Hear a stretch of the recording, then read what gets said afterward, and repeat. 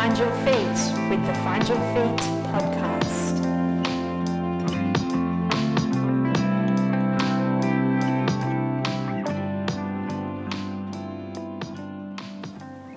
I'm really excited to be able to say that due to popular demand, both from my own brain, but also from all of our podcast listeners, we were able to sit down again with the amazing Clive Stack. Dr. Clive Stack is a doctor who has been specialising a lot in emotional intelligence, and I was really keen to go back to him and delve a bit deeper into some of the raw human emotions that we all experience, particularly in the lead up to really big events or personal challenges. For me, this discussion came when I was in the lead up to the Ultra Trail Australia 100 kilometres, my first ever 100 kilometre race. One of the emotions that I was experiencing a lot at the time was fear. So this discussion centres strongly around fear and anxiety and what really those emotions are doing to help us. Because I think when we get to understand these emotions, they can be used very carefully to guide us through and out to the other side where clearer headspace and waters lie. This discussion was really, really interesting, and I think it's going to really hit home to a lot of our listeners, I guess the things that they experience in their everyday lives as well. So, without further ado, let's jump right into this discussion with Dr. Clive Stack.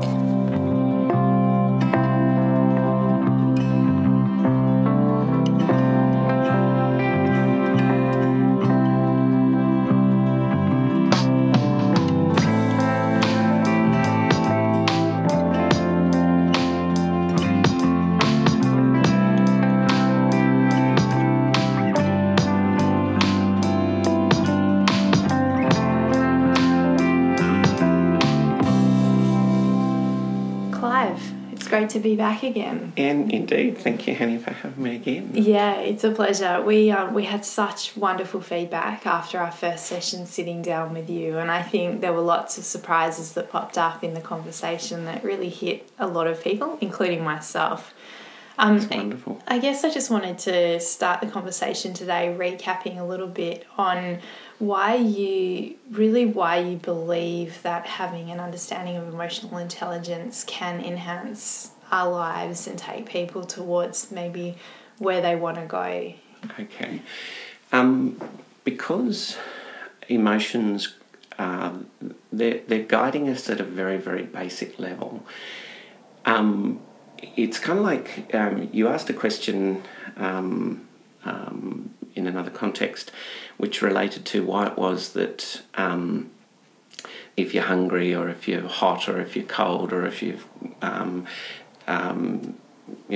got those other basic problems, why it is that the emotions don't sort of seem to come in because you're too busy fighting those.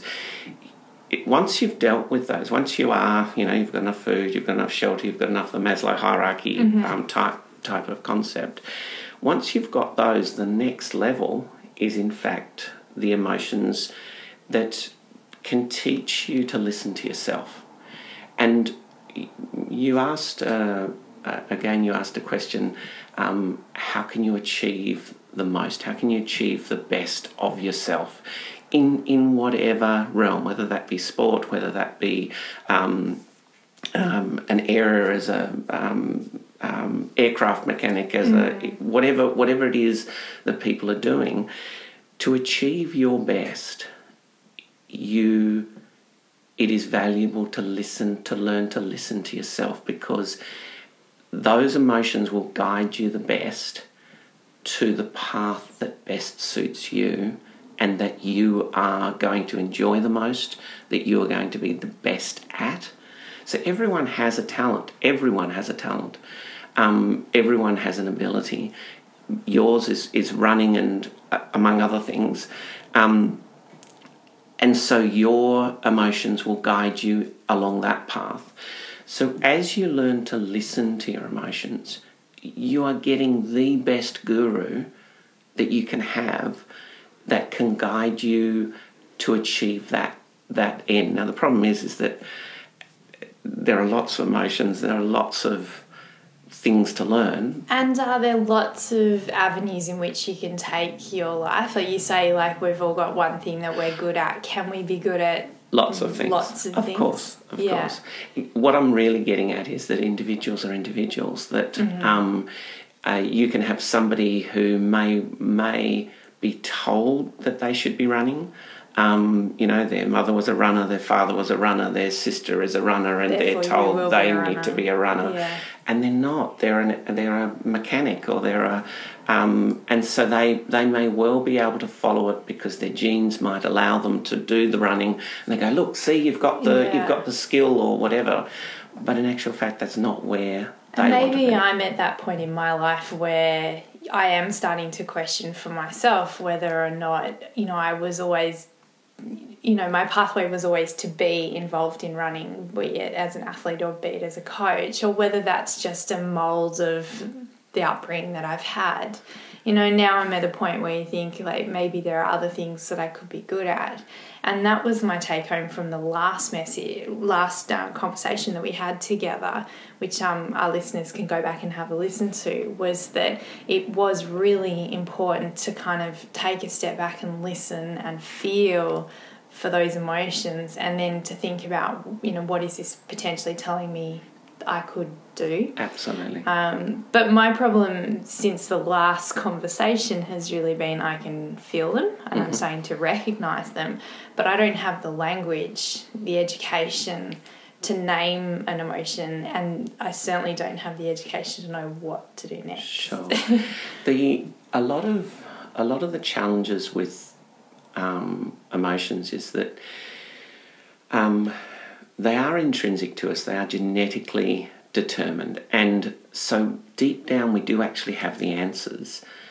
But often the biggest part of the problem is that we cognitively overlay our learning. So that they talk about in the literature the concept of emotions and feelings, and emotions being the core, genetically driven bodily experience of something, and the feelings being the overlay, the overlay from memories, the overlay from teaching, from parental guidance, from experiences in your life, that kind of thing. So one of the difficulties that we've had is that trying to find those cores, those emotions, those meanings, we actually have got it from individuals, because individuals, we all know these things. We all know them, I believe, deep down, but we kind of get diverted. We don't necessarily follow what our deeper feelings guide us to. Our deeper emotions are guiding us to. So, for example, when you discover a new emotional group or things, which we're doing all the time, so this is an ongoing research project, when you discover one and you put it in its place, it's like discovering the pencil. You go, that's really obvious, that's such a simple concept, everyone should be able to get that. But that's the nature of a truth, I believe, is that when something gels at a very deep level, you probably have got pretty close to, or at least heading towards, a truth. One of those gems, one of those little things. So I would suggest that we all do know at a deep level, but sometimes we might need a bit of help in terms of defining them out of our feelings, out of our. And Clive, that's really interesting. So I guess my question coming back to you on that note then is that when you do truly identify and find an emotion and go, that's what I'm feeling, what is the state that tells you have identified it? Is it, you suddenly just get this sense of calm come over you, like, okay. That's actually quite easy, and it's quite exciting to tell you. Okay. So basically what happens is, if you I'll just go back a step, and we talked a little bit about this last time, but it's a useful concept to understand. Believe it or not, under the classic definitions, as I understand them for emotions and feelings, a sense of hunger, which we call a feeling, is strictly speaking an emotion because it's a bodily experience. So I find that interesting. Because if you think about things like hunger or thirst or any of those, they have an obvious solution. So you feel hungry, you have something to eat. It's a complex process because it's not just about something to eat. It's whether it's nutrition that you need, whether it's calories that you need, it's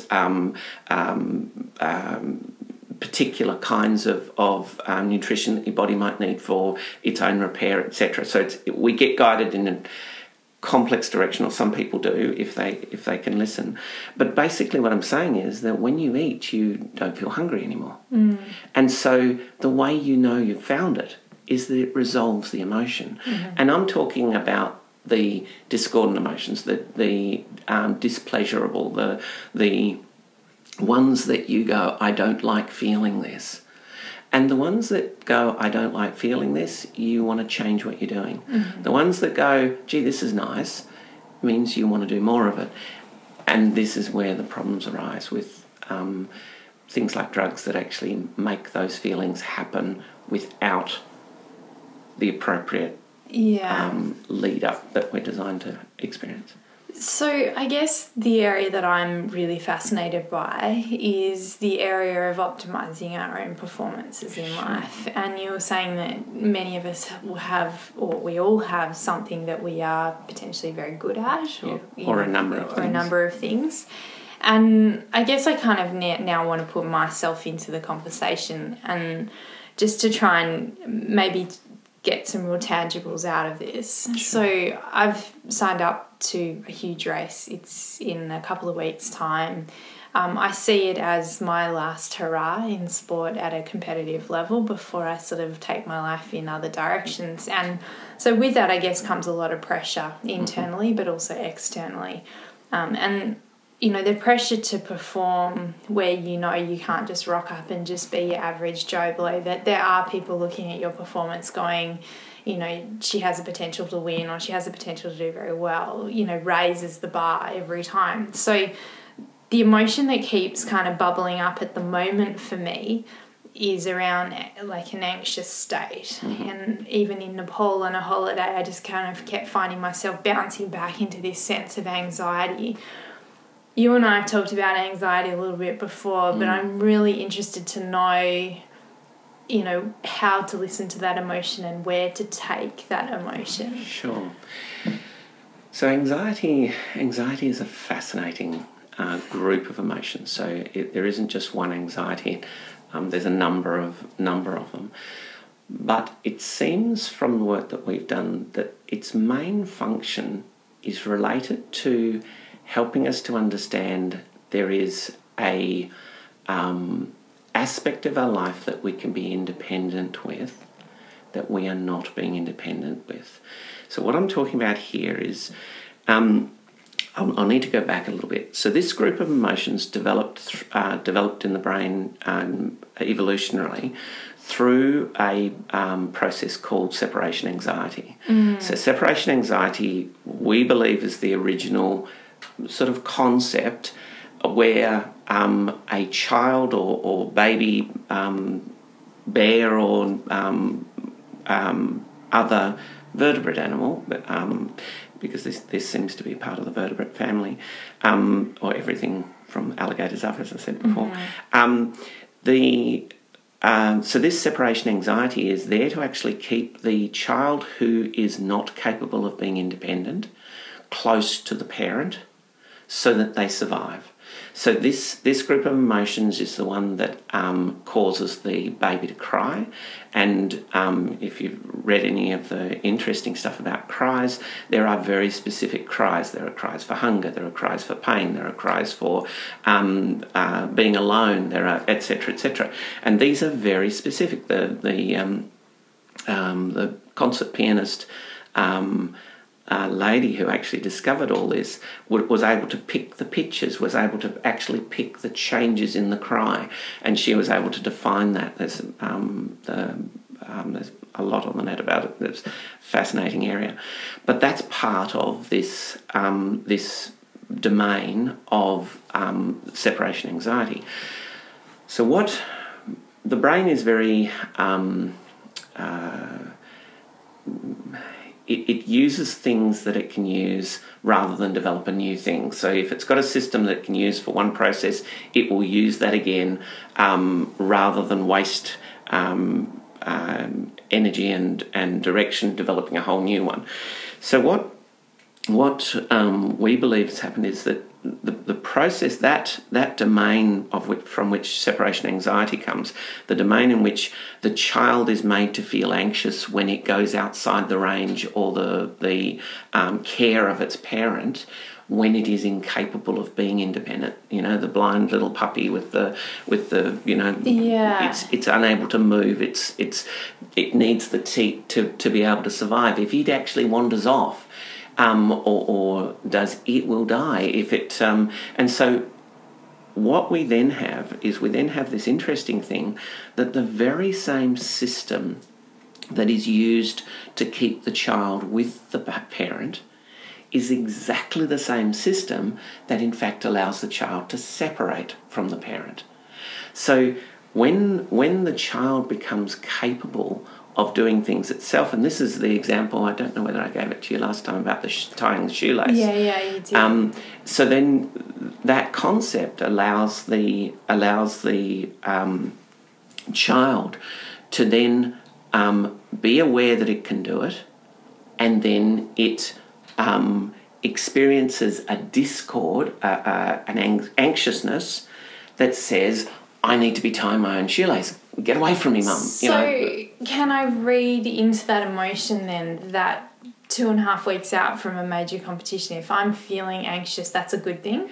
It is a good thing, because what it's actually telling you is you are capable of being independent in this. You don't need to be concerned about what everyone else thinks. You don't need to be concerned about what the the local media thinks. You don't need to be concerned about what the other runners think, because you are you. You are an independent person who is doing this because she wants to do it, as opposed to doing it because Mum said, or because I was told to. This is a thing that you want to do. Yeah. So the anxiety, I would suggest, is when we have things that we need to do and we don't do them, we will experience the anxiety. But in particular, this lot relates to our independence. So a bit like the shoelace thing, in this setting, it may be things like I'm waiting for someone to tell me that it's okay, or I'm waiting for someone to say, you don't need to worry. I'm waiting for someone else to come in. And what I'm really telling myself is that this is mine.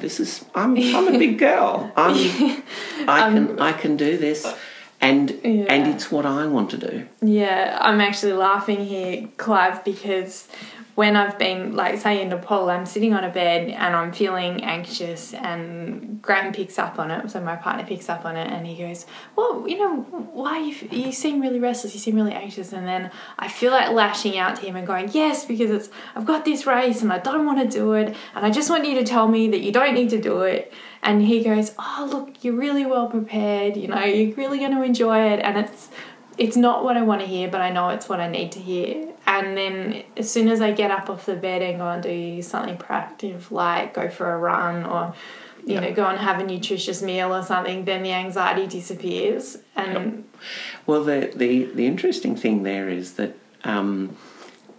we have two choices as an adult. We can choose to not do it because we don't need to do it anymore, or we can actually choose to get on with it and do it. But when you do neither, you will have anxiety. What would happen though if at this point, I know I've done the preparation. Yep. I don't really, to be honest, care what the result is, but I know there will be a result. So if I was to turn away now because of the anxiety, because it's scary to go and do this 100k event and not do it, initially there's a sense of calm. Okay. Interestingly, you've just used a word, and this is where this is where it's useful to understand. A lot of people call something anxiety, and if it is truly anxiety, it's what we've been talking about. Mm-hmm. But what you just said was, you said, I'm scared. Mm-hmm. Now, fear is not anxiety. Mm-hmm. Okay, there is stress, there is worry, there is anxiety, there is fear, there is anger. and there's tension, they're not the same. They actually all have different functions.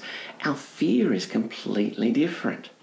Our fear actually tells us what we want to be doing. Our fear guides us. Basically what our fear says is that there is something that you need to do that is dangerous. And when I say dangerous, it could be dangerous from an emotional perspective. It could be dangerous from a physical perspective, physically to our body. Indeed, reputational perspective. Any perspective that is important to us.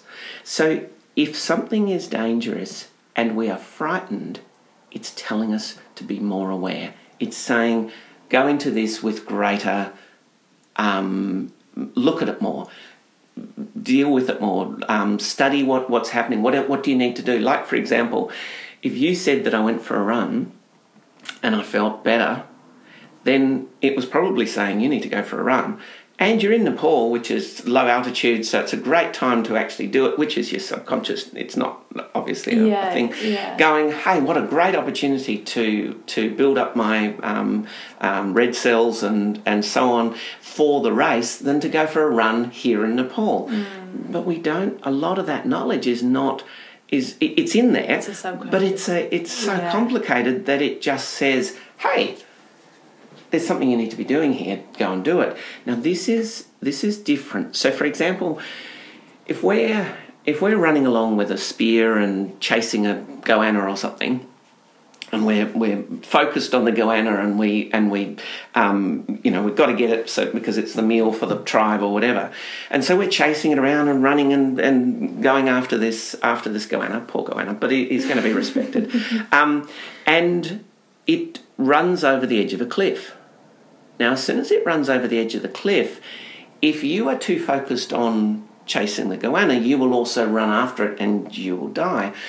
So, or potentially. So what actually happens is the body has this, in this particular context, it has this really interesting phenomenon where if you look down at a particular angle and at a distance, so the body knows that you're looking down and it knows that you're looking at distance. It knows that if you're focusing on something in that realm, you're about to fall. So it actually has an automatic feedback to the amygdala, which is the part of the brain that deals with fear, and and I'm sure other areas, but we know that it does that, and it will give you a fear response. So you then go, oh, and it makes you stop, it makes you step back, it makes you examine the situation more closely, become more aware, whereas before you weren't aware, you were just aware of the goanna and whatever, which then allows you to go and get the vine and, tie it to a tree and, climb down the thing or find the path down the cliff that's safer or whatever, something that you weren't aware of before. So when part of your brain is aware that you can make the situation safer, so you need to understand it's only when there is a chance to make it safer that you will experience that feeling in the normal context, unless you've got disease. So do you think that's why when we're getting closer to a time of performance, say you sign up, and I want to come back to this concept, but you sign up 6 months before...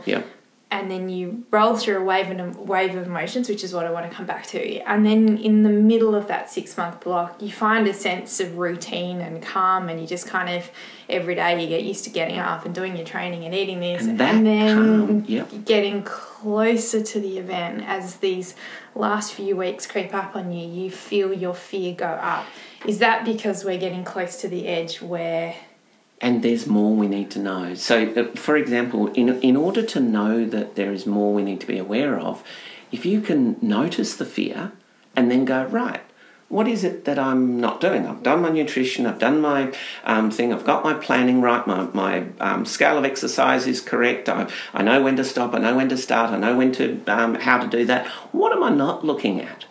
And it may be something that you hadn't thought of. It will be something you haven't thought of, otherwise it wouldn't need the emotion to remind you.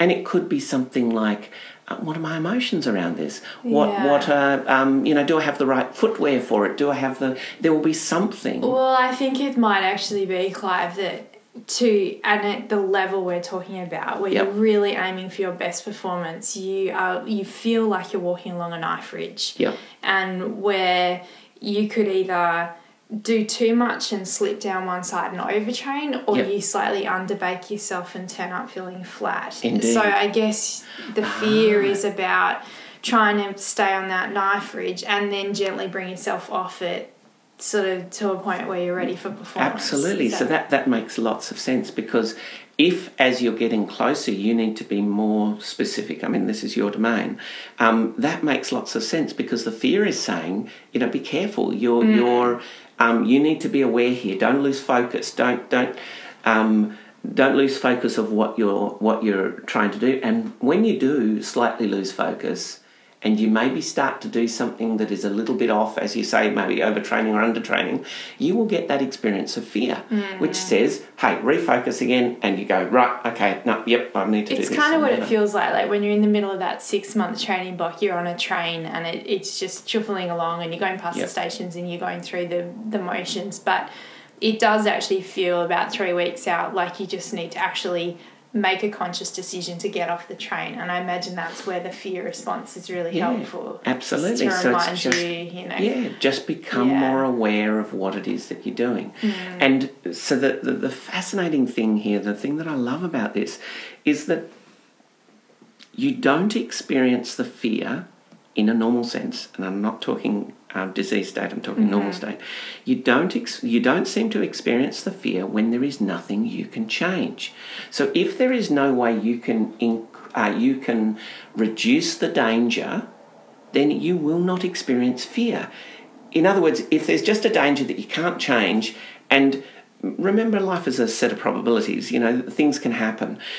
If there's something you can do about it, you will experience fear, which will make you more aware and allow you to do it. It doesn't guarantee you that nothing's going to happen. What it guarantees you is that you are the most prepared for that situation. And I guess that's the state that you hope that you feel in those last couple of days leading into an event, that sort of heightened sense of calmness because you have done the preparation. And that's the other thing I was going to say. That calm is what happens when you resolve anxiety. Yeah. So when you asked, how do I feel calm, what you do is you actually do what you need to do. So the anxiety thing is the get up and get on with it. You're an idiot. Come on, let's get on with it. That's the adult. That's the right. Let's get on with it. I've got this to do. I'm going to do it. No, it's not always fun. No, it's not always easy. But that's what the adult does. The adult gets up there and just gets on with it. The child sits there and complains and lies in its bed with its covers over. So what would happen to me, and I'll also add in to someone who's maybe only signing up to something like this for the first time, who gets to this point 3-4 weeks out, is feeling that anxiousness and goes, nah, too hard, I'm not ready, whatever, and walks away. You initially feel a sense of relief, because I know what that feels like. I've done it before. But then what? Is there a sense of... Okay. Okay, I'll take something that I understand. Well, no. I'll keep going with your example. If you... Let's say there are physiological dangers in running a significant race like that the body knows that it can't handle unless it's got the appropriate preparation and processes in place. So this is a potentially extreme process for the body. It will give you warnings all along the way. If you don't listen to them, of course, they don't get done. So you don't, as you say, you overtrain or you undertrain or you don't do the appropriate nutrition or whatever. Now you get up to race day and you're going, I'm not ready for this. This is, and there is no time. There is, I'll give you an example that I understand better, which is exams.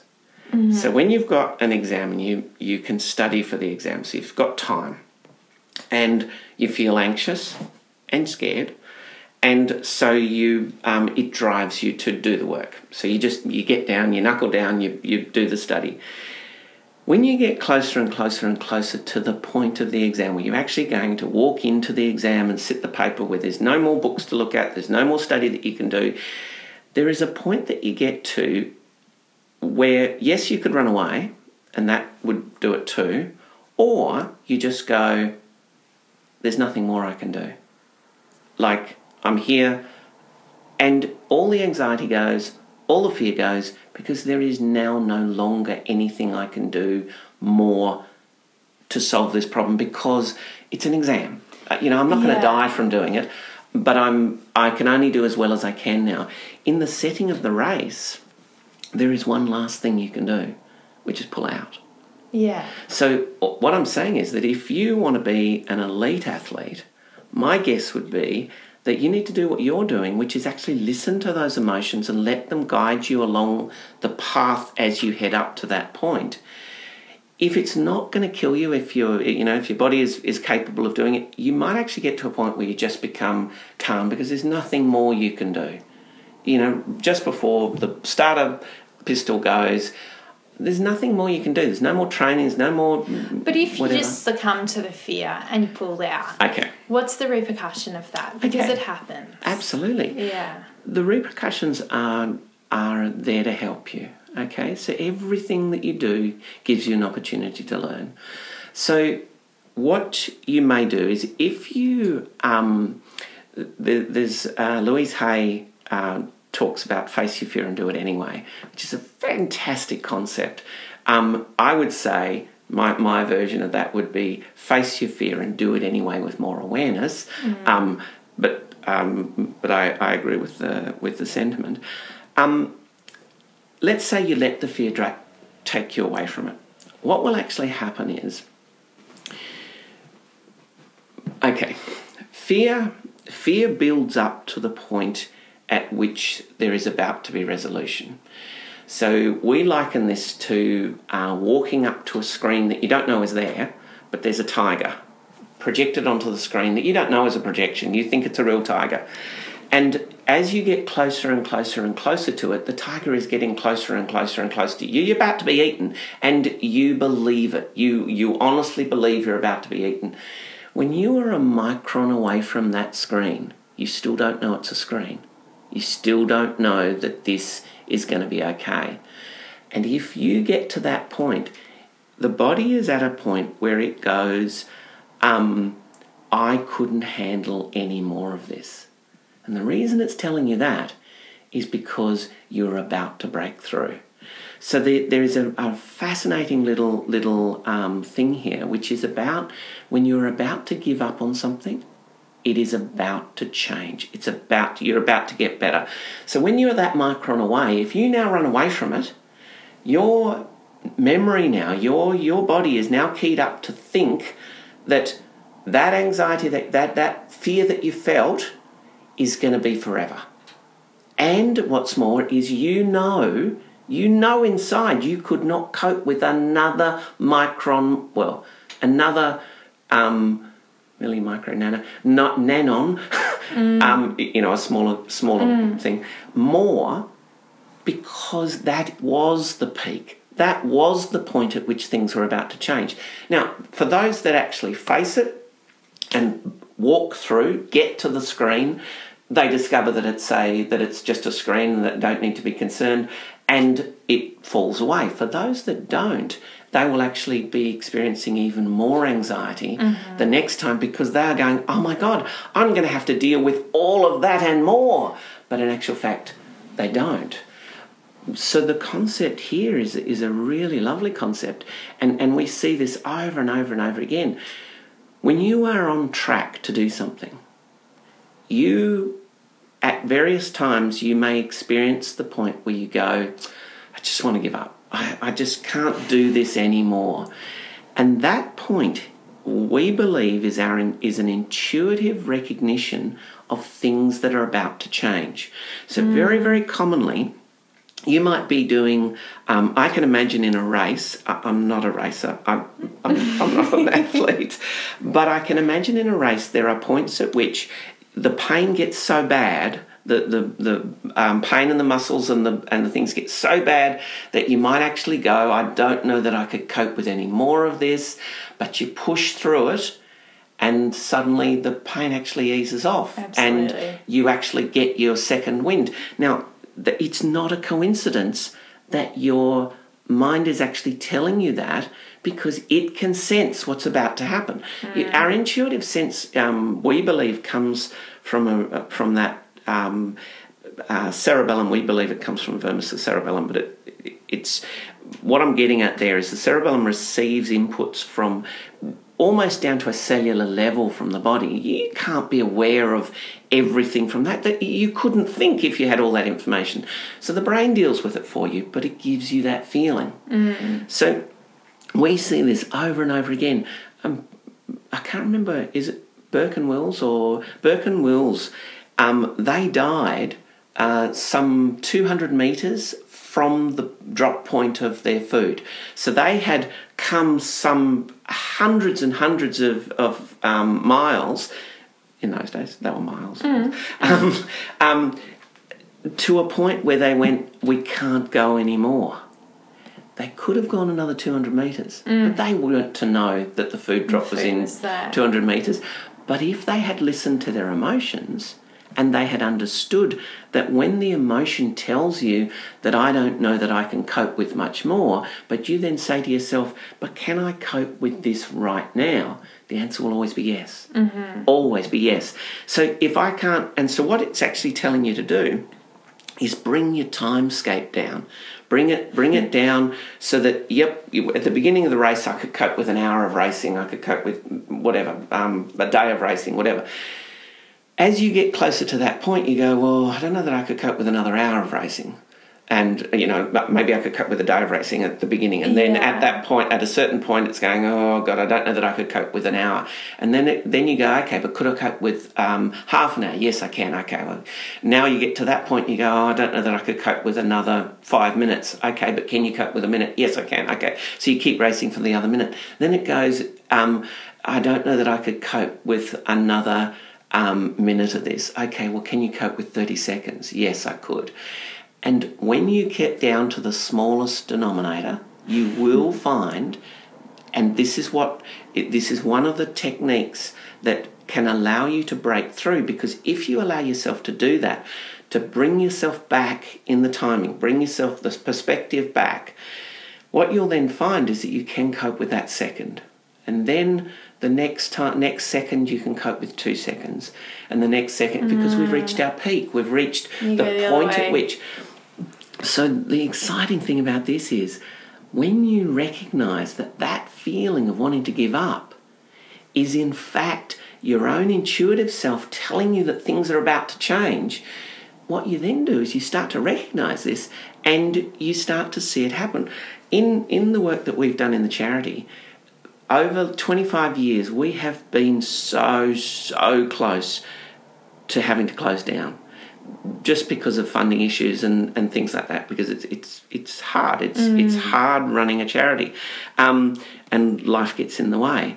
And we have been at a point where you just go, I don't know that I can do this anymore. But then you go, hang on, I recognise this feeling. I know what this feeling is about.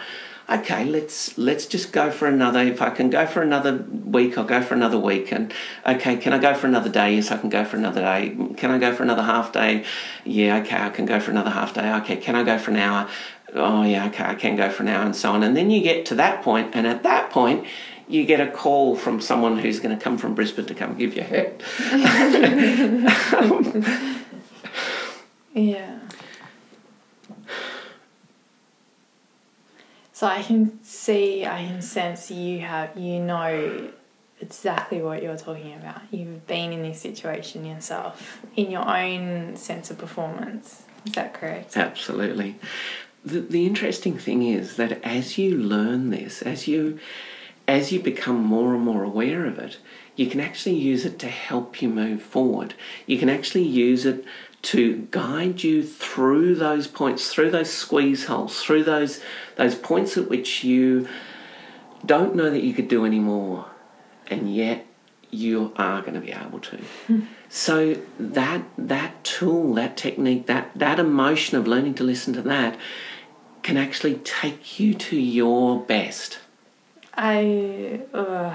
Shivers, because it's exactly what my own experience has been. You know, when I think back about those performances in life, not just in the sporting arena, but in life, where you think, I can't I can't keep doing this, and then you're like, well, I've just got to get through tomorrow, I've got commitments tomorrow, and you get through tomorrow, and then you go, I've just got to get through tomorrow as well, because I've got, and you just chip away at it, and you break it down, and then eventually suddenly it just starts to feel easier, and then you start to feel your momentum pick up again, and you're going. And so what I'm suggesting is that this is your own guru, your own guide, telling you things are going to be okay.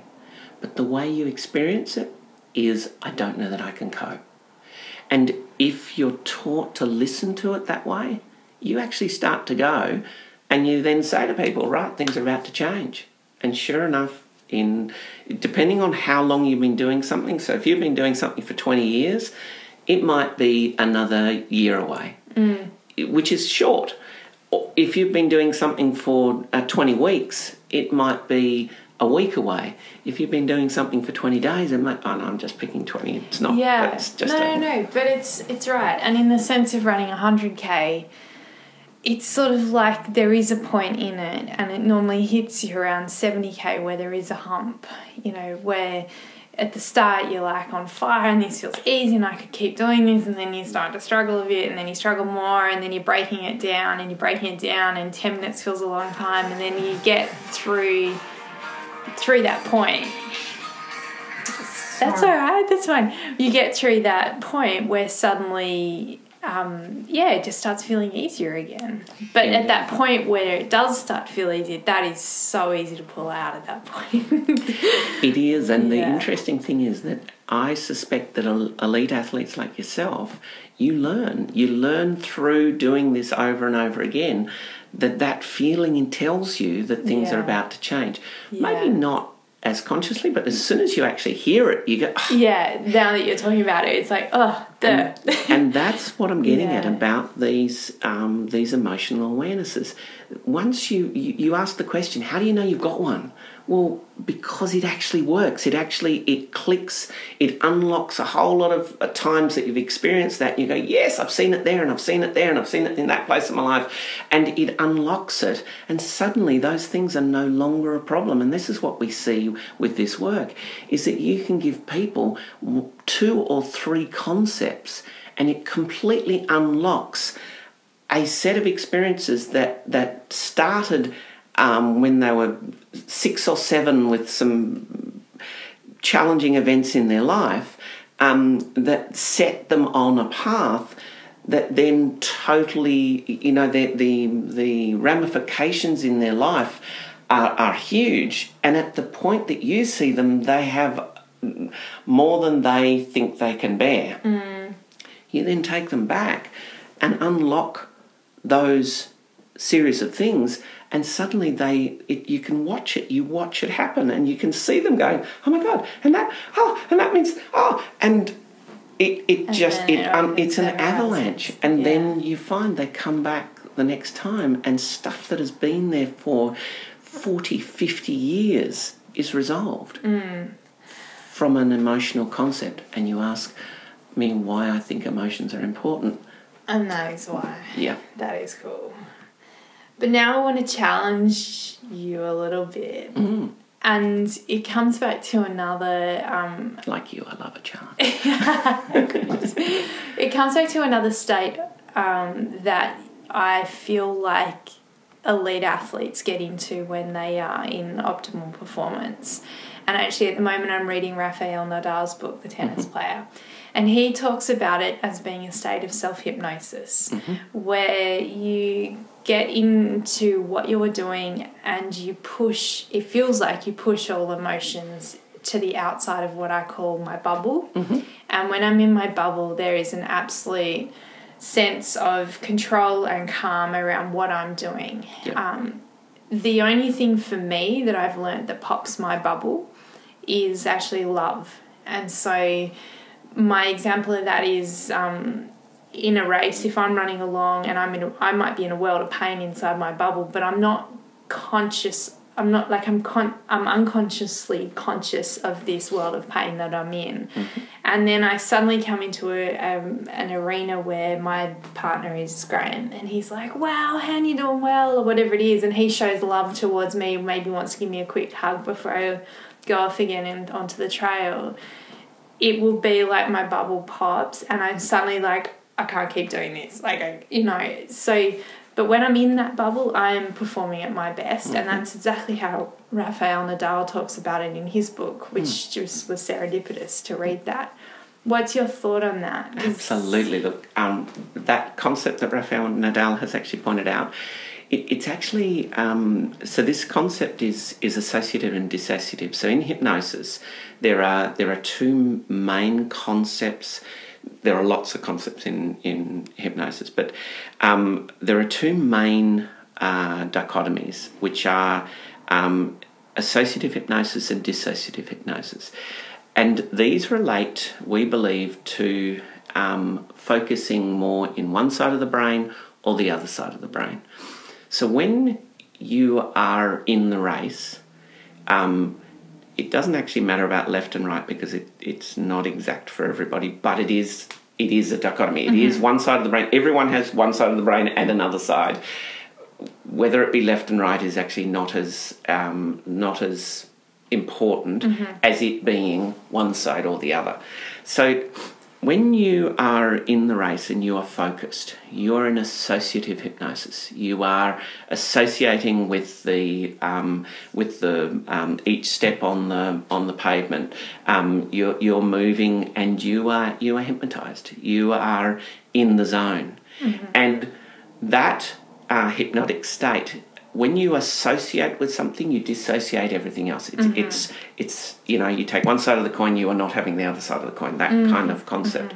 So when you associate with the each step that you're taking, maybe your breath or whatever it is that you are focusing on, that focus will keep you dissociating from everything else. You don't see the other runners, you don't see the road, you don't see your pain, you don't see the things until there's a thing that you need to do, like pick up a water drop or whatever it is. When you have your partner and they're there and you love them very much, they can break into it because it then takes you from that associative to the other side. So the side of the brain that's focused on each individual step is not the same side of the brain that focuses on our positive emotions, our love and so on. So it actually takes you into a completely different space in your brain. In that space, we can't cope with it because we are now divergent. We're now looking at the big picture, and in that particular spot, we've got another 2 kilometres to run, or 10 kilometres, 100 kilometres, or whatever it is, and it's too much for us. We then have to bring things back down again, converge again. So there's no reason why we can't do that. Go outside our bubble and return back again. And I guess it's being able to say, I've flipped the coin, I'm on this side of the coin, I deal with this, but then when I leave this, I need to flip back and be in the other state. And this is about the concept of the rusty bolt or the rusted hinge kind of idea, that you kind of need to do it enough so that the movement from one to the other is fluid. Kind of like if you don't do it a lot, it's like, oh, and then there's a really interesting thing that your listeners may have seen as well, which is a little dancing lady on that you can actually get on the net. If you look at left brain dancing lady, it'll come up. And basically what it does is when you are looking at it from the left side of the brain, it turns one way. And when you're looking at it from the right side of the brain, it turns the other. And yet the image is no different. Okay. It's exactly the same image. It's just that you're noticing things in a different context or a different perspective. And when you do that, the thing flips from one to the other. Some people find it really difficult to actually move from one rotation to the other rotation. Okay. Probably kids are more capable of doing it because they're actually used to flipping from one to the other. As we get older, we kind of gravitate to our area of ease, and we get a little bit harder at it. Anyway, it's just an interesting trick to play. Well, I was going to ask on that note, though, because I guess what we're really talking about, especially in the hypnotic state, is flow, the flow state, and you hear it a lot pushed around the athlete world. But is it healthy to be in that state very frequently? Because to me, it feels like when you're in that state, it makes everything feel easier. But when you come out of it, there is like this, and maybe it's a physical thing, but this absolute exhaustion. Like it's to do with actually achieving a goal. Okay, so it's to do with our ability. It's the reason why the original runner in marathon ran the 200 kilometres or something to the king to tell him that the battle had been lost or won. I actually can't remember which. But there was something important that he needed to tell the king. He ran 200 kilometres flat out in the zone, got to the king, told him the news and died. So when something is important, when something is you've set out to do and you've directed yourself to do, at that point, if you're committed to it and that is who you are, that's what you need to be doing, then that's it. That focus needs to be there because there's no other way you'll achieve it. In that context, sure, we may actually reduce our lifespan a fraction or whatever. I know that the work we're doing, I know that it will actually reduce our lifespan. We've got evidence. I mean, there's lots of evidence to support that you do the kind of work we're doing and you do it in the way that we're doing it and you will have 5 or 10 years less life. But what you also do is you go, well, I may have 5 or 10 years less life, but as long as I get to the end of what I'm trying to do, then I've done what I need to do. I know that sounds very dramatic, but in actual fact, it's the same concept. So yes, the answer to your question is, if we were to do that every day, from moment to moment, we probably would find that we would fall in a heap. Because there are only a certain amount of things that we can actually do, so it needs to be an important thing to us. When you're an athlete, these particular things, you're drawn to them. That's why you said one of the first things that happens is you get excited about the race. That excitement is your own internal adventurous self going, I want to do that. I want to be able to say, when I'm on my deathbed, I did that race because it's important to me. It's something that I value. It's something that I would like to be able to look back and know that I've done. It doesn't have to be important to anyone else. It's not about that. This is why it's so important to understand as individuals, we all have our part to play in the greater process which is called humanity. We are, and this is a weird concept and it's very, very difficult to explain, but we are part of each other. We are all interconnected. Humanity is an organism, and that organism has a whole set of cells, and those cells have their particular function. And if you try to make a liver cell do what a brain cell does, you end up with a cancer because it's not supposed to be a brain cell, it's supposed to be a liver cell or vice versa. So when we as humanity are evolving, when we move towards the ideal is that every individual is who they need to be. And that's what our emotions can actually help us to do. They can actually help us to function as the best of who we are. And if we are a person who is capable of elite athletic prowess, then it will get us to the best of that. So what happens then if And I've got so many questions. You're I'm just right. trying to think.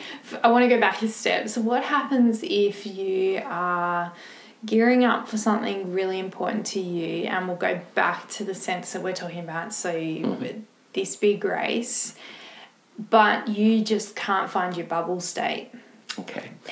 Is there a way that, you can create a bubble state when you're struggling to find it? Yes. It depends on which state you need to be in. So different people have different places that they can create it. So some people, it will actually be looking at the end.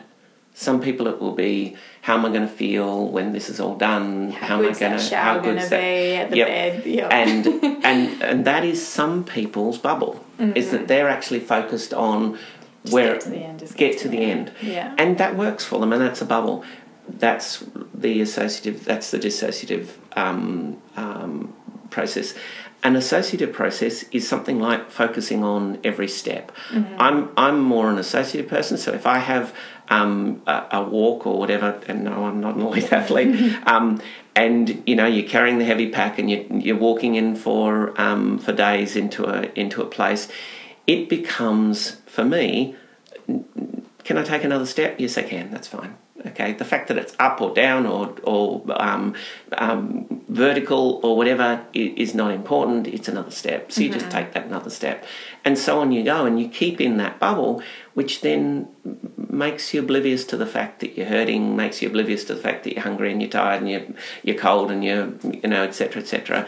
And then you get to the end. So it's really just about experience over time, learning what your performance state have a really look at what you do. Have a look at when you take yourself into the bubble. What are you actually doing? Look at it. Look at the process. That induction process, that's what it's called in hypnosis, when you induce your own trance state. The induction process is often very specific for you. You might you might notice that as you are moving up to a race, you actually pull yourself into that state. You take some breaths, deep breaths, you relax down. You might, be focusing on the road or focusing on how your feet feel, or maybe not that, about the getting ready to take the first step. Yeah. And as you start to take the first step, that rhythm becomes your hypnotic process. Different people do it in different ways. Everybody, I would suggest, does do this. This is a normal state. When you daydream, you are going into your bubble, okay?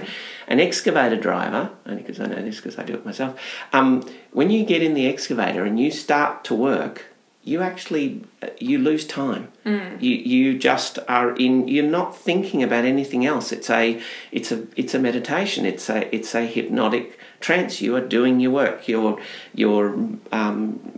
doing whatever it is that you've set out to do in that particular day, and you get to the end of the day and you go, God, has 8 hours gone by? I didn't realise it. I've been working for 8 hours. And the same thing happens if you love your job, if you working with your kids and you get up in the morning and you're a mum or a dad or whatever it is that you do. If you love doing it, 10 to 1, and you lose time in it, you are putting yourself into trance. Even another way of noticing when you put yourself into trance, and this is not as healthy, is when you don't want to be there. So we see this commonly in abuse situations where the husband or the wife is nagging, and the other individual in the partnership will actually go off into trance. And so there the one partner is going, you're a this and that and the other. And they're actually off thinking about what they're going to do for dinner. What do I need to prepare for the kids for breakfast tomorrow? For their lunches tomorrow. And I need to clean those curtains. And then the person finishes and goes, so did you hear me? Oh yes, dear. Yeah, no worries, love. I'll do that. Yeah. And we don't hear anything.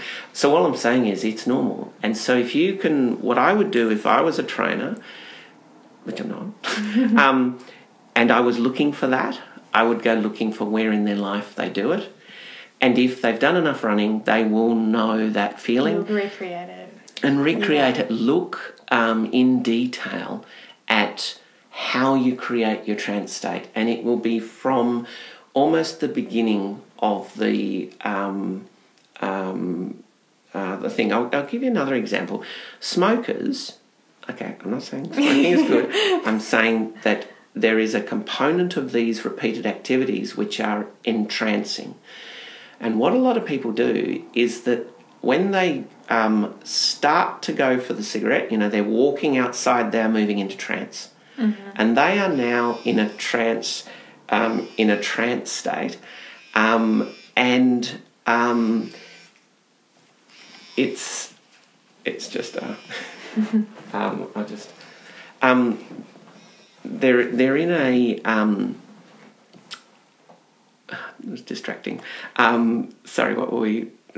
So as I know what you're saying. So like a smoker will go outside and they're already into a trance absolutely. state. So what you've got to understand is that as they get up from their chair at work to head outside, they do a set of things. So they go to their handbag if they're a girl and maybe grab the handbag as they head out.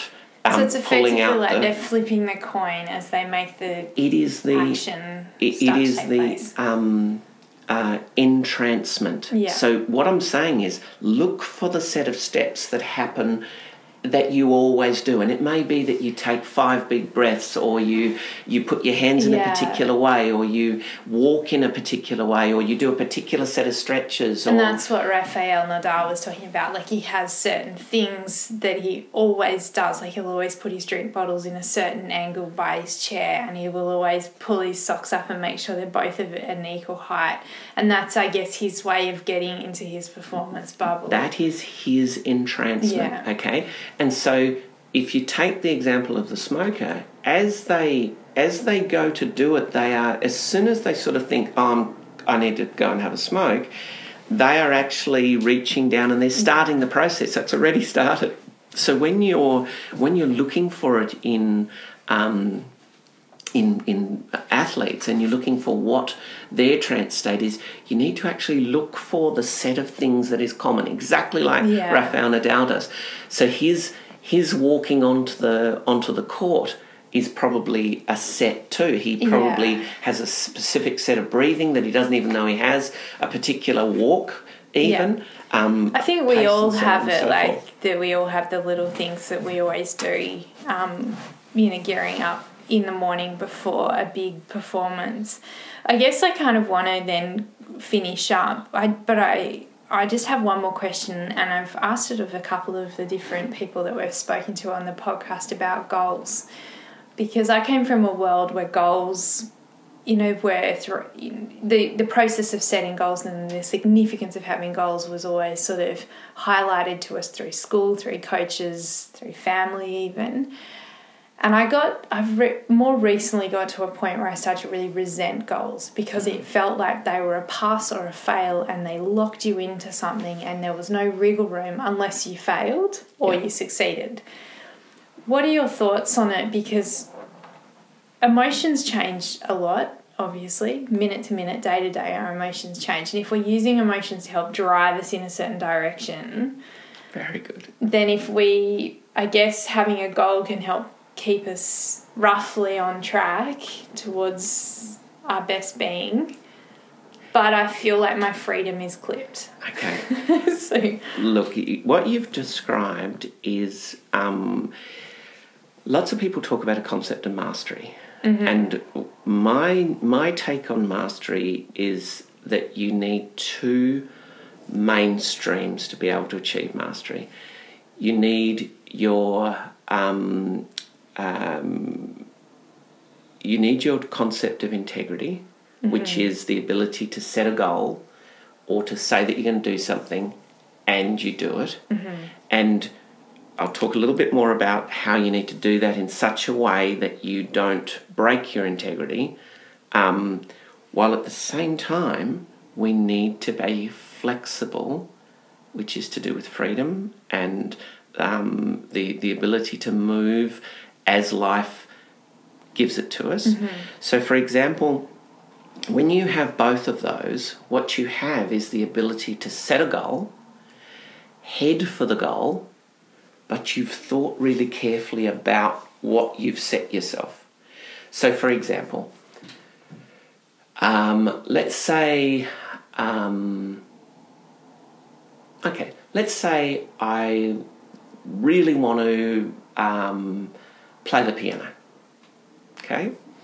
And I've always wanted to play the piano, and so I decide, right, I am going to go and study piano, okay? So I set my goal to study piano. I don't set my goal to be a concert pianist. I don't set my goal to be able to play at any particular level. I set my goal at I am going to play the piano. I'm going to start to learn the piano. Why do I set it that way? I'll show you. So I then set off and I go and get myself a piano teacher, and, you know, they teach me music and they teach me these sorts of things. And as I get to playing the piano, I get to a point where I go, you know what? This actually isn't the instrument that I really want. And the piano teacher just happens to have a trumpet sitting next to the piano because their husband plays the trumpet or something, I don't know. And I go, you know what? What I'd really like to do is actually learn the trumpet. I can't get to that point of knowing that I want to learn the trumpet until I've followed the path that has led me to want to play the piano. Well, not just that, but to be playing the piano, to be in the teacher's office, having learnt all the music and skills that I needed. So now I've learnt a set of things. It's not wasted. It's not failed. I have learnt a set of skills that now I can use and translate into the instrument that I want. And so now I have the flexibility, and this is the other side to it. So we have to have that ability to set a goal, that ability to get excited about something and be able to go, yep, that's what I want to head for. But it's about letting ourselves go, that's what I want to head for, not that's what I want to do. Okay, so if I wind back the clock 6 months to when I made the decision to put myself on the start line for the Ultra Trail Australia 100K, my goal was I needed to finish it. Indeed, and you could have put your goal at just getting to the start line. And so the start line doesn't mean that you finish it. If you were in my shoes, what language would you use with yourself? That's what I'm really interested in, the language of goals as well. Okay, so I would suggest, because I'm very hard on myself too, and if I say I'm going to do something, I need to do it for myself, because one of the concepts such as self-belief and knowing that you're going to achieve something is only through your ability to keep your integrity. So I set goals now that I can achieve. So I would say I'm going to train for the race. If I listen to myself and go, no, I know where I really want it. I'm going to get to the start line. Okay, so I set out to get to the start line. That doesn't mean I'm going to finish the race. It doesn't even mean that I'm going to race the race. It just means that I'm going to get to the point where I am capable of racing the race and I am on the start line. And then what that allows you to do is it allows you the flexibility to be able to go, yep, okay, if that was too far, I might actually just go, I want to train for this. Yeah. Some people, though, would argue that that's not stretching ourselves enough, that we need more challenge than that to really achieve. And what I would suggest is, who is it that's telling you that? So I would suggest that if you actually are listening to yourself, you will achieve the most that you need to achieve, because I might actually be a concert trombonist or trumpeter, but I'm going to be a mediocre piano player. But how do I know? How does anyone else know that? They don't, but we do, deep down. So our guide to guide us to our best, the problem is that we think our best is a particular thing, instead of understanding that our best is our best. It is where we need to be. And you might have your family and your direction going that you've got to be a sprinter, and you're actually a long distance runner, or it might be long distance, but you're actually really good at orienteering running, or something, so that you don't allow yourself the freedom to be who you are, which will guide you to your best. Do you understand what I'm trying to say? It's not about a specific thing. It's about learning to listen. It's learning to listen to who you are and where you are guiding yourself to, and that will achieve your best. When you are the person who can be the elite whatever, you will be drawn there if you let yourself listen. And so setting goals that are what you believe in, what you know you can do, what you want to be doing, and you go, I want to be at the start line because I really love the scenery, I really want to be there, I want to be on that point enjoying the experience, I want to be on the start line. So what about if you go back to mastery? And that doesn't mean that you can't re-goal at that point and go, I'm now going to complete this, because that's what you feel you need to do at that point. But it might just be that you've got to be on the start line because of somebody you need to meet, or someone else that you need to help, or some other direction, and you end up being the coach to the Olympic team because on that start line happens to be a group of people that you can assist, or whatever. I can definitely feel and hear that argument for 90% of the time for me. But what about that if you are really have the ability to be, you think you have potentially got the ability to be, say, number one in the world, Olympic champion, world champion, but it's a stretch, like it's a big stretch goal. Yeah. Do you think that you should pitch your goal that you want to be on the start line of that event, or can you pitch your goal 6 months, 1 year, 4 years out from that event saying, I want to win the Olympics? Okay. The answer is it's the furthest one. It's the furthest one that suits you. My goal when I was 8 years old, was to build a healing centre and change the world at 8. Impossible. How can you possibly do that? Why do you have that concept? What is it about that 8-year-old? No, it wasn't that I was told it. In fact, the opposite. I wasn't told that I could do any of that. In fact, probably the reverse. But the point is that child could sense it. Mm-hmm. And if you can learn to listen to that sense, you will be guided. And yes, you can have a goal of being number one in the world when that feels to be your goal. What I'm getting at is, it's not someone else that puts it on you. It's not that, and you might go, hang on, I admire Rafael Nadal, I'm going to be the best tennis player because he inspired me. No. He gave you the concept that you intuitively knew yourself you were capable of doing. And so, yes, when you can achieve, if you have set that sense to be the best, you have a listen to some of the best athletes in the world and you ask them, when did you feel that you could be this? And I'll bet you that a lot of them, it was when they were little. Yeah. You look at cricket players, you look at soccer players, and they go, when they were 6 years old, they go, I'm going to be on the Australian team. I used to be super superstitious as a kid. You know, I kind of knew that even, I reckon, at 3 or 4 years old that I wanted to be that good. And it kind of, for me, it happened almost so, not easily because a lot of hard work went in, but it happened just so fluently till I got to 21 when I did achieve world champion.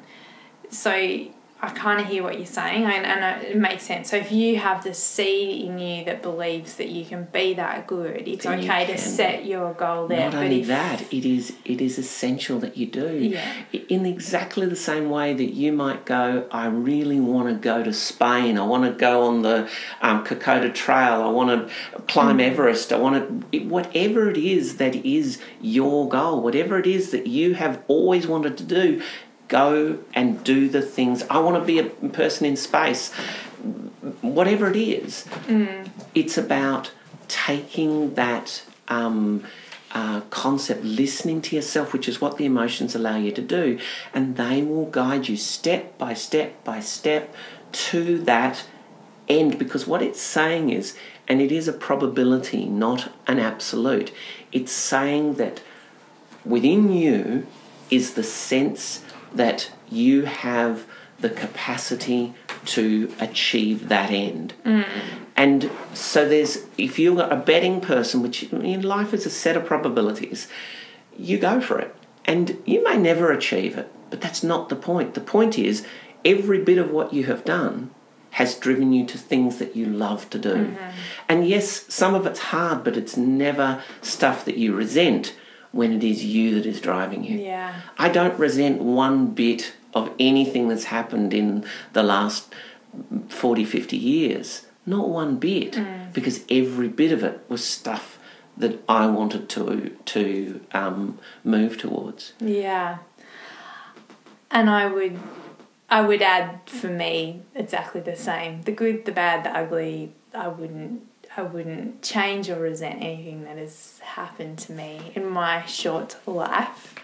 And I think that's kind of a really lovely point to finish on, that what I'm going to take away from today is that performance really puts us in a set of steps where emotional intelligence can play a huge role in helping us to achieve and find our best self, and that in order to take yourself towards mastery, you need to hold on to it is vital to hold on to your integrity, but to allow freedom along the Absolutely, side, that flexibility. the flexibility. Absolutely. And that, I think that's probably an answer I've been looking for a while, that because if you think of it as a one pillar, not these two concepts, you can feel like you lose your sense of freedom when you put in place a goal. So I'm really loving that. That's my take-home message for today, and I can't thank you enough for take two.